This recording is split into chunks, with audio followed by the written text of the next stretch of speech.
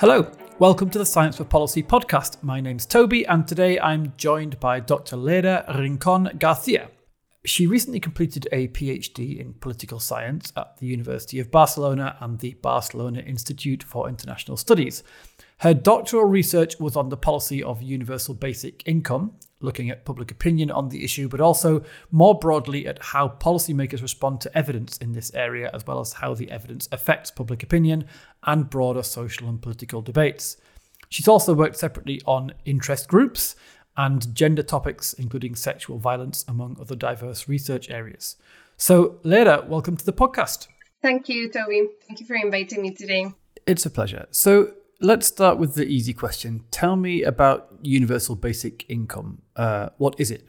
So universal basic income is usually defined as a universal, unconditional, and individual cash payment made to all of the population with no strings attached. So that is regardless of your personal ability and your working status. And it's basically the idea of giving everyone a minimum income to live with and be able to participate in this society in which, of course, you need material subsistence to be able to live.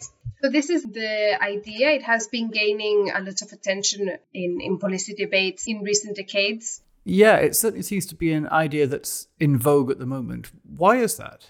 Yeah, so basically it's a policy idea that has not been yet implemented anywhere, but there are different states which are kind of enduring different pilot projects to test the potential effects of this policy on individual well-being, but also on employment rates and so on. Basically, it has been gaining recent attention with the fears of labor automation and digitalization of work. Yeah, and I guess it's something that's hard to run a really convincing experiment about because it operates at the level of a whole society. Yeah, so it's a very complex policy to test, basically because if you think that it's an income that is given to everyone, it is very difficult to design an experiment in which you have a suitable control group, right? Because if it's an income that is going to be given to everyone, then you wouldn't have a control group ever. So how can you measure this? And also there's the question that usually experiments, at the end of the day, they have to be economically and politically feasible, which means using all the resources, not only to test the policy per se, but also kind of to give it to the population groups who need it the most. So at the end of the day, many experiments are, instead of giving it to randomly assigned units in the population, so random individuals, they end up giving it to individuals who may need it either because they are under a particular income threshold or they are unemployed, or they kind of fulfill other types of need criteria, right? So at the end of the day, there's no experiment that really has given it to everyone. Okay. And out of all this very broad area, what's your specialization? So my PhD focuses on public opinion towards this idea, and I look at survey and experimental data in Finland and Spain. So I compare two very different welfare states. And the idea is to find out first how the different policy characteristics affect public opinion support towards this idea. So is it the universal character that's kind of hindering support, or is it the unconditionality? Can we change support levels if we change legal requirements or the funding mechanisms? And also how the characteristics of individuals have an effect on support for this policy. So is your ideological stance makes you more or less supportive of this idea? Is it your economic status or your working status that makes you more or less likely of supporting this idea? Wow. And then, of course, I look at the impact of scientific evidence on support for this policy. Yeah, right. And that's the area we should absolutely drill down on in this conversation. But I have to ask first, now that you've dangled all those questions in front of me, what's the answer? Without walking us through your whole PhD, do you have an idea of how public opinion is affected by different ways of thinking about the policy? Okay, so first I do find that the policy characteristics matter, but they do so very differently. So for example, my findings indicate that in Spain, the universal character of basic income is an obstacle to support, because here in general, the population is much more favorable to giving income to those people who need it. Whilst in Finland, it's not the universality that really matters, but it's the unconditionality. So the population in Finland seems to prefer policies that attach recipients behaviorally in some way to the income support.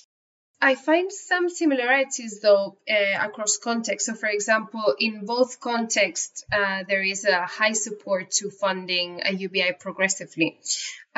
So, for example, through taxing the rich. Even in Spain, having a universal benefit is as popular as giving an income support to those who need it the most if it's funded by the rich. So if it's progressive UBI receives as much support as means-tested schemes, for example, in Spain. That's one of the findings. I also find that ideology really determines support for UBI, especially if it's supported or if it's introduced as a welfare-enhancing scheme, then it receives more support from the left, which is quite intuitive. But there is increased support from those on the right if it's introduced as a form to retrench the existing welfare services and schemes. Okay, interesting. So then, as one small detail in all this, there's a research paper you wrote which I find intriguing, and which is the reason I asked you to appear on the podcast. And it's about evidence and policy, and the title is The Reverse Silver Bullet. So perhaps you could tell us a bit about that study. Like, for a start, what does the title mean? So the reverse silver bullet refers to the conventional, the expression that has been used in evidence-based policymaking, which is the silver bullet. And it refers to the use of kind of a killer piece of information by policymakers to back their policy proposals. So when they're looking to generate support and acceptance towards their policy solutions, so to speak, policymakers will sometimes use scientific evidence to back their proposals. And this is what's called the killer piece of information or scientific evidence. What I mean by the silver bullet reversed is, or what I try to allude to, is whether this scientific evidence can be used even in the absence of demand by policymakers. So will it be as effective in attracting policymakers' support and attention if they do not request scientific information before? Okay, and will it?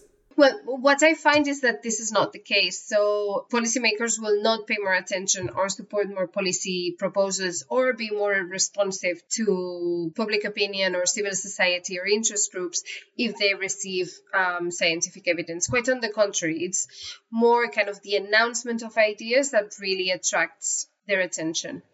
Okay, which is it's an interesting conclusion, but it's maybe also an unsettling one to be faced with for those of us who basically work on trying to help scientific evidence to influence policymaking. If it turns out in this study, at least, that including evidence didn't help. So what's going on here? Can you tell us a bit more first about the study? What exactly did you do?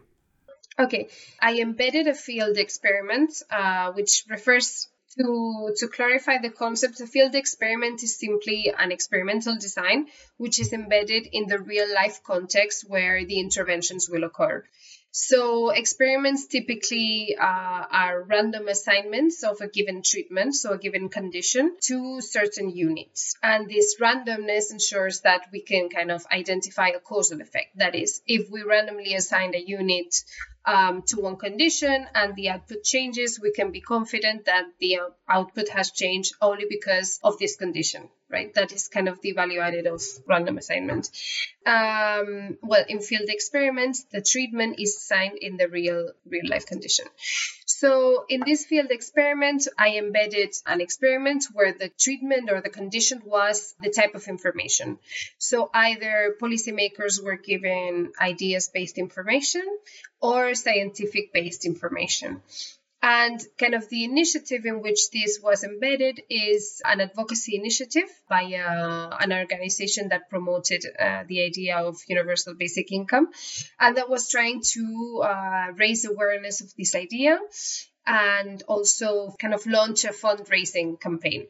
So all policymakers were contacted by this organization, but they were randomly assigned to two different types of information. So one in which the idea of universal basic income was presented using different ideas, and in the other treatment, the idea of basic income was presented with a series of scientific evidence. So here we presented data, we presented citations of different types of reports and so on, and the real effects of the different studies around basic income. Which policymakers were you targeting? Members of the European Parliament. So we contacted all of the members of the European Parliament. Right. So you sent a bunch of emails to all MEPs, and randomly half of them had information about the scientific evidence behind the argument you were presenting. And the other half were just, proposals? Like, it would be nice if? Yes. So exactly the same information than with the scientific treatment. But all this information was not a campaign of references, was not a campaign of data, and it was discussed as an idea and as so UBI could potentially improve employment rates and so on. So all kind of in as a potential, but not an actual effect. Yeah, I see. So the evidence-free emails were all about potential, like arguing how things might be. And for the evidence-based emails, it was talking about actual studies where these effects have been demonstrated. I get it. And you recorded then the effectiveness of these two approaches. We recorded what I call the attention rate. So first, the email opening rate. So how likely an MEP is of opening their email. And then the response rate. So whether the MEP responded to the email, and also whether the MEP decided to either meet with the organization or participate in the fundraising campaign. Yeah, and it turned out that those who not had the scientific evidence were more likely to engage. Yes, so those who received the ideas treatment, so to speak, were much more likely of opening their email rates. So in essence, we can say that this is kind of an attention rate. So the ideas treatment gathered much a higher attention rate than the evidence-based treatment. And then after this kind of first threshold, the treatments did not make a difference. So one can say that actually it's the announcement of ideas which generated the higher attention, not ideas per se or the type of information per se, but the announcement. Right. So presumably when you say they opened the email, that implies you had something in the subject line of the email that they could see before they opened it. It's kind of like announcing what was in it. Yes. So there's two sets of treatments. One was in the subject line, and the other one was within the whole email. And it was the subject line treatment that made the difference. Essentially, Yes. Whether they thought they were going to read evidence or ideas made the difference as to whether they bothered reading it or not. Exactly. So I really want to get your take on what you think is going on here.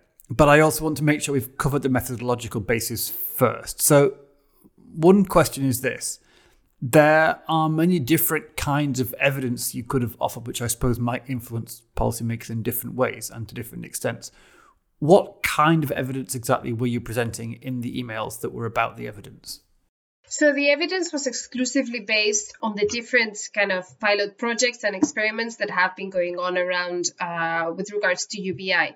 So I think there were 4 different studies that I employed. One was definitely on the experiment in Namibia, another one on the MinCom experiment in Canada. And there were a couple of others that were included. And also there was data on public opinion support. So actually some survey data as well, which was included in the email. So yes, so generally there were reports about the potential effects of UBI. I see. And did you send 2 identical messages to the different groups, like only one with footnotes pointing to evidence and the other just bare ideas? Or were they completely different messages, one entirely about the evidence and the other one entirely about the ideas? Yes, exactly. But the texts were very similar. The only difference was that references were excluded. There was no data included in the ideas-based treatment. And then just the verb tense used. So instead of saying UBI can or UBI has changed the employment rate, it was spoken as ideas or concepts or the potential of UBI rather than the actual effects. All right, got it. So then let's speculate a bit, because as I said, this is a challenging result. I mean, granted, it's just one study, but if this is generalizable, it's not what one might like to hear working at the science policy interface. So do you have any theories or just any sense of why MEPs were receptive to one approach and not the other? So my first intuition would be that when policymakers are not actually working on a specific policy proposal or have a specific policy problem, they look out for ideas rather than evidence, because why would you look out for evidence if you're not tackling with a specific policy issue or problem? So you're on the lookout for ideas, and that is how different ideas may catch your attention. Of course, this is not fully pessimistic to the use of scientific evidence. It just means that we need to learn how to communicate scientific evidence appropriately. It doesn't mean that policymakers or political representatives completely ignore scientific evidence. It just means that the timing matters, that the topic matters, the issue matters, and how you frame science greatly matters as well. Right. So according to that theory, then you ought to be able to rerun the experiment with an issue that MEPs are looking at right there and then, say something you had to vote on the next few weeks, and then maybe they would have been more interested in the evidence. Yes, I mean, I wouldn't know. I would have to rerun it to understand. But of course, that would be a key hypothesis. The other thought that I had that I want to run past you and see what you think is that maybe there's something about targeting MEPs, right? So parliamentarians, who are elected officials and their background is party politics. And so like their bread and butter is political values and ideas and debates, as opposed to, say, civil servants like policy officers in the European Commission who might be dealing with actually drafting the details of legislation. So maybe the lesson to draw from this result is that this specific kind of policymaker, the parliamentarians, responds best to arguments about debates and ideas because that's what they care about. Yeah, so this may be partly true. But they're also agenda setters. I mean, they also kind of have an agenda setting potential, and they have to make decisions about what policies they support or not, about how they tackle specific policies. So they're not kind of just responding to public opinion and short terms. I mean, they actually work once they're elected, right? On different policy proposals and so on. So one would expect that they would pay attention as well to scientific evidence. Yeah, absolutely. That would be good. The other question I had is, or the other thought I had is that maybe it's more about the messenger, because this is an advocacy group writing. And I mean, so if I receive some campaign material from, I don't know, an environmental charity, I kind of take it as read that they are going to present me with the evidence that aligns with their point of view. So in a way, hearing Greenpeace tell me that climate change is a threat doesn't really add anything. I mean, because of course they'll say that. Who knows, maybe they're just presenting one side of the evidence and not telling me about all the hypothetical reasons to think climate change is no big deal, right? Whereas if a scientist or a group of scientists gives me exactly the same evidence, I might take that a lot more seriously, because then I would expect that they're presenting me with the balanced scientific consensus. So I wonder whether in this case, the MEP might think, it's of no additional value to me to hear what this group says the evidence is about UBI, because of course they're going to present only the evidence supports their view. What do you think? So certainly, I mean, this seems very plausible. So there might be a source effect, of course. But then, yeah, it's something that it's certainly worthwhile to explore. But it's also the case that certain advocacy organizations are also sometimes thought of as experts, right? So you would think that Greenpeace is a credible source, and that it also would choose its scientific evidence well because it's an expert on these issues. yeah, it's something that might be worthwhile exploring. The issue, which when I was designing the experiment, I was thinking about how to include this, is that if you already include different types of organizations, this is also a treatment, right? So if you use the name of a scientific organization and then different types of organization and so on, this may also bias the results because you don't know what policymakers are thinking about when they're thinking about these organizations. So do they know them? Is it their reputation? So there's a lot of different things that then chip in for a result. Mm-hmm. One other thing just came to my mind, but I don't really know where I'm going with this. Perhaps you can help out. Do you think there could be something, I don't know what, about the specific topic of UBI that means people are less in the market for evidence on that topic and more in the market for ideas and value arguments? I mean, feel free to tell me no. You're the expert on this. No, I would have to think about it a bit more. I mean, and this is something I argued in the paper, for example.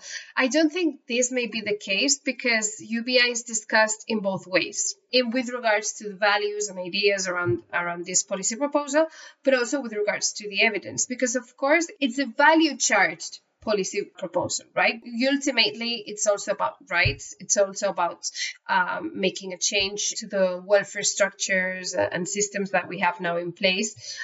It's about gender equality, it's about ecological sustainability, it's about transforming the way of operating in a society and so on. So it's discussed with regards to many ideas that don't need evidence, but also cannot have evidence, right? Because you cannot test the potential of UBI to attain human rights, for example. This is a question of values. So this is on the one hand, but on the other hand, it's also discussed very much with regards to the evidence. So can a UBI increase employment rates, for example? Can a UBI increase the take-up of welfare benefits? Can a UBI increase the equality, for example? So it's also discussed with regards to the potential effects. So I think that necessarily UBI is not an idea that is more prone to be discussed with regards to evidence or with regards to values. I think it's both. Yeah, I was wondering, because listening to you talk just then, I'm wondering whether the main argument that opponents of universal basic income are likely to use is that it won't work. So then that would be a question of the evidence, of not being convinced by the evidence, rather than any deep principled opposition to giving people free money. Is that the case?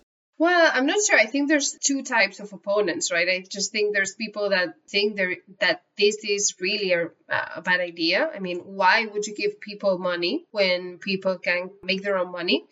So in principle, it would be a bad idea. And there's also people who think that it would be costly, unfeasible, or inefficient. Okay, I'm going to change tack a bit here. And I want to set a kind of, as it were, a friendly trap for you by asking a question that I hope will allow us to talk about a different issue in Science for Policy, because I'd really like to hear your views on it. So here's the trap. I'm going to guess that it's not coincidence and also not pure scientific curiosity that prompted you to make a study of universal basic income and indeed make this topic of your PhD. I think maybe you find it also politically attractive as well as scientifically interesting. Am I reading this right? Well, I think it has some interesting properties as a policy idea, especially in face of the current welfare benefit systems that we have now in place, but also with regards to some of the key challenges that we are facing today. So if we only think about the COVID-19 crisis, especially the socioeconomic effects, the need for a buffer and a safety net and a really robust safety net for the population is really evident, right, with this type of crisis. We also have a very uncertain future labor market demand and structure that is really threatening the income security of our population, and it's exacerbating inequality.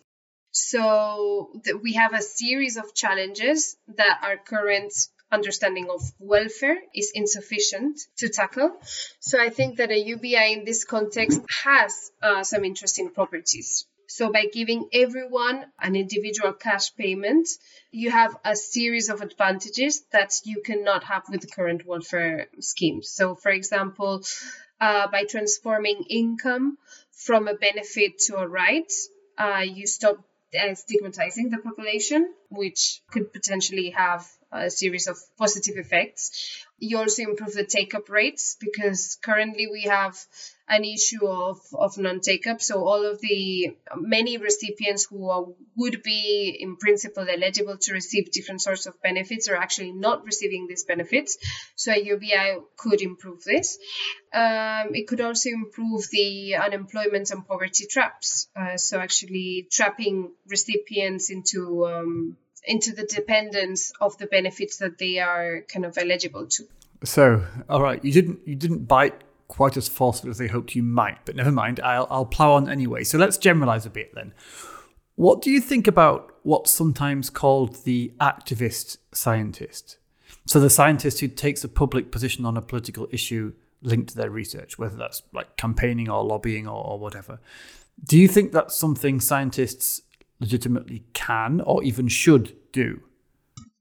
So it's a tricky question. I would say it's important to distinguish on what grounds you're advocating for a policy, as a scientist or as an advocate. But it's important to distinguish when you're advocating for a cause without any sort of scientific backing. I mean, you don't need scientific backing, right, to be in favor of particular ideas or particular outcomes, so to speak. So you do not need this evidence, but you may use this evidence, right? So I think the key is really to make it really clear when there's evidence backing your ideas and when there is no evidence. All right, so it's something about wearing different hats, to use the usual metaphor. So just as you can say, as a professional, I'm speaking from my own perspective rather than my employer's perspective, for instance, you can also say as a scientist, these are my personal views and not my views as a scientist. Exactly. Yeah, so that's very rational. It does make sense, but I do have a couple of worries about it nonetheless. The first one is whether those two things can really be separated in practice. So, I mean, one question is whether your audience will notice the difference when you're speaking as scientist versus individual. But then even more fundamentally, can the line be drawn so simply on the scientist side? I mean, UBI is a good example, perhaps. Suppose you're a researcher employed to work on UBI, and you also have a personal political conviction that UBI is a good thing, is the way forward. Would it not be quite hard to distinguish when you hold that conviction for personal reasons to do with your values or whatever, and when you hold it because of the evidence that you deal in as a scientist? And I might even go a bit further and say, I'm not sure the distinction makes any sense even in principle, because think about me as a non-scientist with no academic expertise in UBI or any other relevant topic. I'd still hope that my own personal views are dependent, at least partly, on the way the world is as I see it, which is like an empirical question, right? And not just based on my own personal preferences or upbringing or whatever I just kind of feel instinctively chimes with me. Do you know what I mean? Kind of. But of course, but as a scientist, so with scientific background, as a scientist, you know very clearly what you know from science, what the scientific evidence is saying, but also the limits to this evidence and to this information. So you're very, very aware of what you can and cannot defend on the basis of science. And then the rest of it is your opinion, your views, or your values. And you can make that distinction. Well, I think you could. I don't understand why you wouldn't be able to make this distinction. Yeah. Okay, well, I mean, that in the way you've presented it there, if you're self-aware enough to be able to separate your political views from your scientific understanding, then okay, yeah, fair enough. Okay, but of course there's then this whole other evidence about motivated reasoning and how, and confirmation bias and disconfirmation bias and all of these things, which of course, points to the fact that humans, we're constantly kind of looking for the information that will confirm our views, of course. So while I already said my point of view that we can clearly distinguish this, I also acknowledge that there's a whole lot of other evidence which says, okay, we should be cautious about this because as human beings, we use cognitive heuristics and we use shortcuts to process the information and we tend to confirm our beliefs and so on. So we have to be wary of this as well. Mm-hmm. Fair point. And then maybe, although we know all humans are susceptible to that kind of bias, you might become a bit more able to spot it in yourself or others, I suppose, if you have some scientific training. Yes. Yeah. And then the other thing I wonder about is whether we have a problem with interest bias. So imagine a young scientist choosing their research area. They're likely to be drawn towards a topic that they're interested in, of course. I mean, that's only human, right? So if that's something like, I don't know, cell cytosis or dental health or whatever, then that's all well and good. But if it's a controversial topic politically, then there's a possible risk. What if all the academics working on UBI are doing that because they think it's a cool idea politically? Isn't that a worry for the quality of the evidence they produce? Well, I would say it depends. So if we're speaking about scientific evidence, and I say this because I've been to conferences, especially about UBI, and there is what I have been able to observe is two very different stances between individuals who do qualitative research, where you rely a lot on your perceptions and your interpretation of qualitative data and so on. And they cannot, they do have to make this big effort to try to not be biased.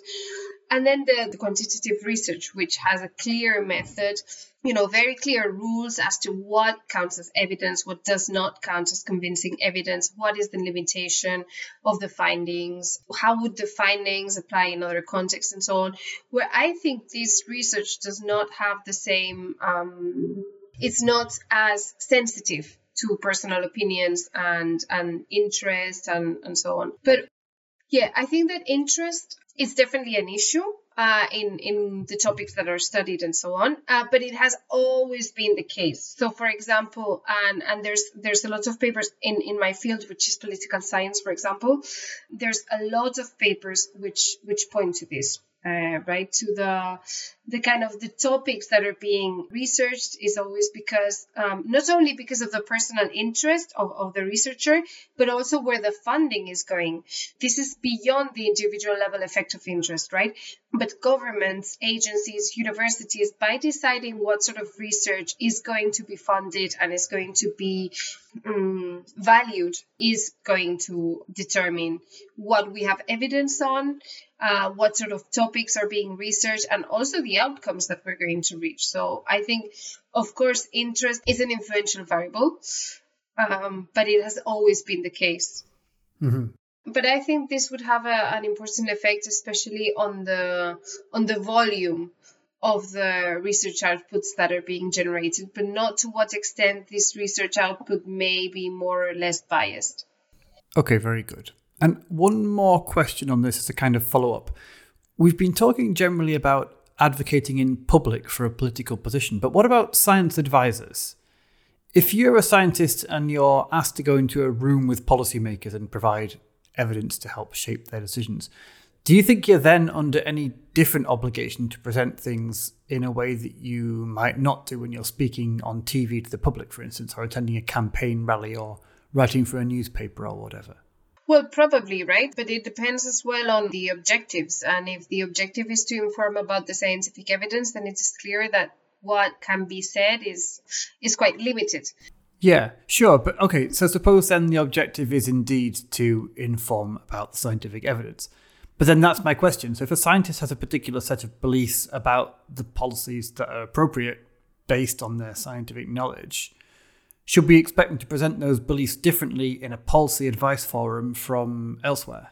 Well, I'm not sure, because I think, so of course, yes, the responsibility is different, but it should be the same, right? Because if you're going to be informing about science, you need to be accurate about it and as reliable behind closed doors than to the wider public. So I would say it should be the same responsibility, right? Fair enough. I wonder if maybe it depends a bit on the kind of controversy too. So for instance, if you're advising on a topic where the science is clear, but there's uncertainty or controversy among the public, like vaccine safety maybe, or climate change, maybe it's justified for you to go in banging the drum for a particular perspective, compared to an issue where there's also controversy in scientific circles, maybe like UBI. Because in that case, we might hope the advisor might be a bit more reticent and not just go in with their own agenda. More or less, I was caught up thinking on what you said about UBI and the fact that it's also debated. So it's controversial both in scientific circles as well as the broader society. So when it comes to the evidence, I mean, the evidence is not open to debate, right? The evidence is there. The other thing is whether we want to act on the basis of that evidence, or whether this clashes with, I don't know, other ideals and other objectives and our current economic systems and so on. So I think the evidence is there that wealth is increasing, that inequality is also exacerbating. But the question is, do we want to do something about it? I mean, the evidence is there. This is not debated. Yeah, well, I don't know if... Okay, well, I hear what you're saying. I mean, you have the facts on the one hand, and then you have the question about what you want to do with those facts, which is a different thing, right? And not something science can be determinative about. But I'm not sure it's always as black and white as that. I think it's reasonably common to have a situation where you have two different people who accept the same objective, but they have different political views exactly because they have different views on the evidence. So using UBI as an example again, you can imagine one person who says, I don't know, I support a universal basic income because the evidence shows it will reduce inequality, and I want to reduce inequality. And another person who says, okay, sure, we all want to reduce inequality, and I would support UBI if I thought that would really be the effect, but in fact, I think it'll have these different, less good effects instead, or as well. So those people share the same objective, and in fact, they share the same evidence, but they disagree on what the evidence means, whether it's clear or unclear. Just like you can have oil companies pointing to scientific evidence and saying, look, it shows that we're not a major contributor to climate change, or at least it doesn't yet show we are. Yeah. No, I see what you mean. Yeah, that's true. Also, there's broader effects always, right? So we can be really clear about the specific effects because we're testing at the micro level, for example, even with vaccines, right? But then there's kind of the broader long-term and widespread effects that we are really uncertain about. So yeah, right. And then that opens up questions of each person's tolerance of uncertainty and perception of risk and so on, which is a fascinating topic in itself, but I have to say, one for another time. So before we go, I want to say thank you, Dr. Leda Rincon, for walking us through this particularly interesting area of science advice and providing some real food for thought. It's very much appreciated. Thank you, Toby, for inviting me. I really enjoyed it.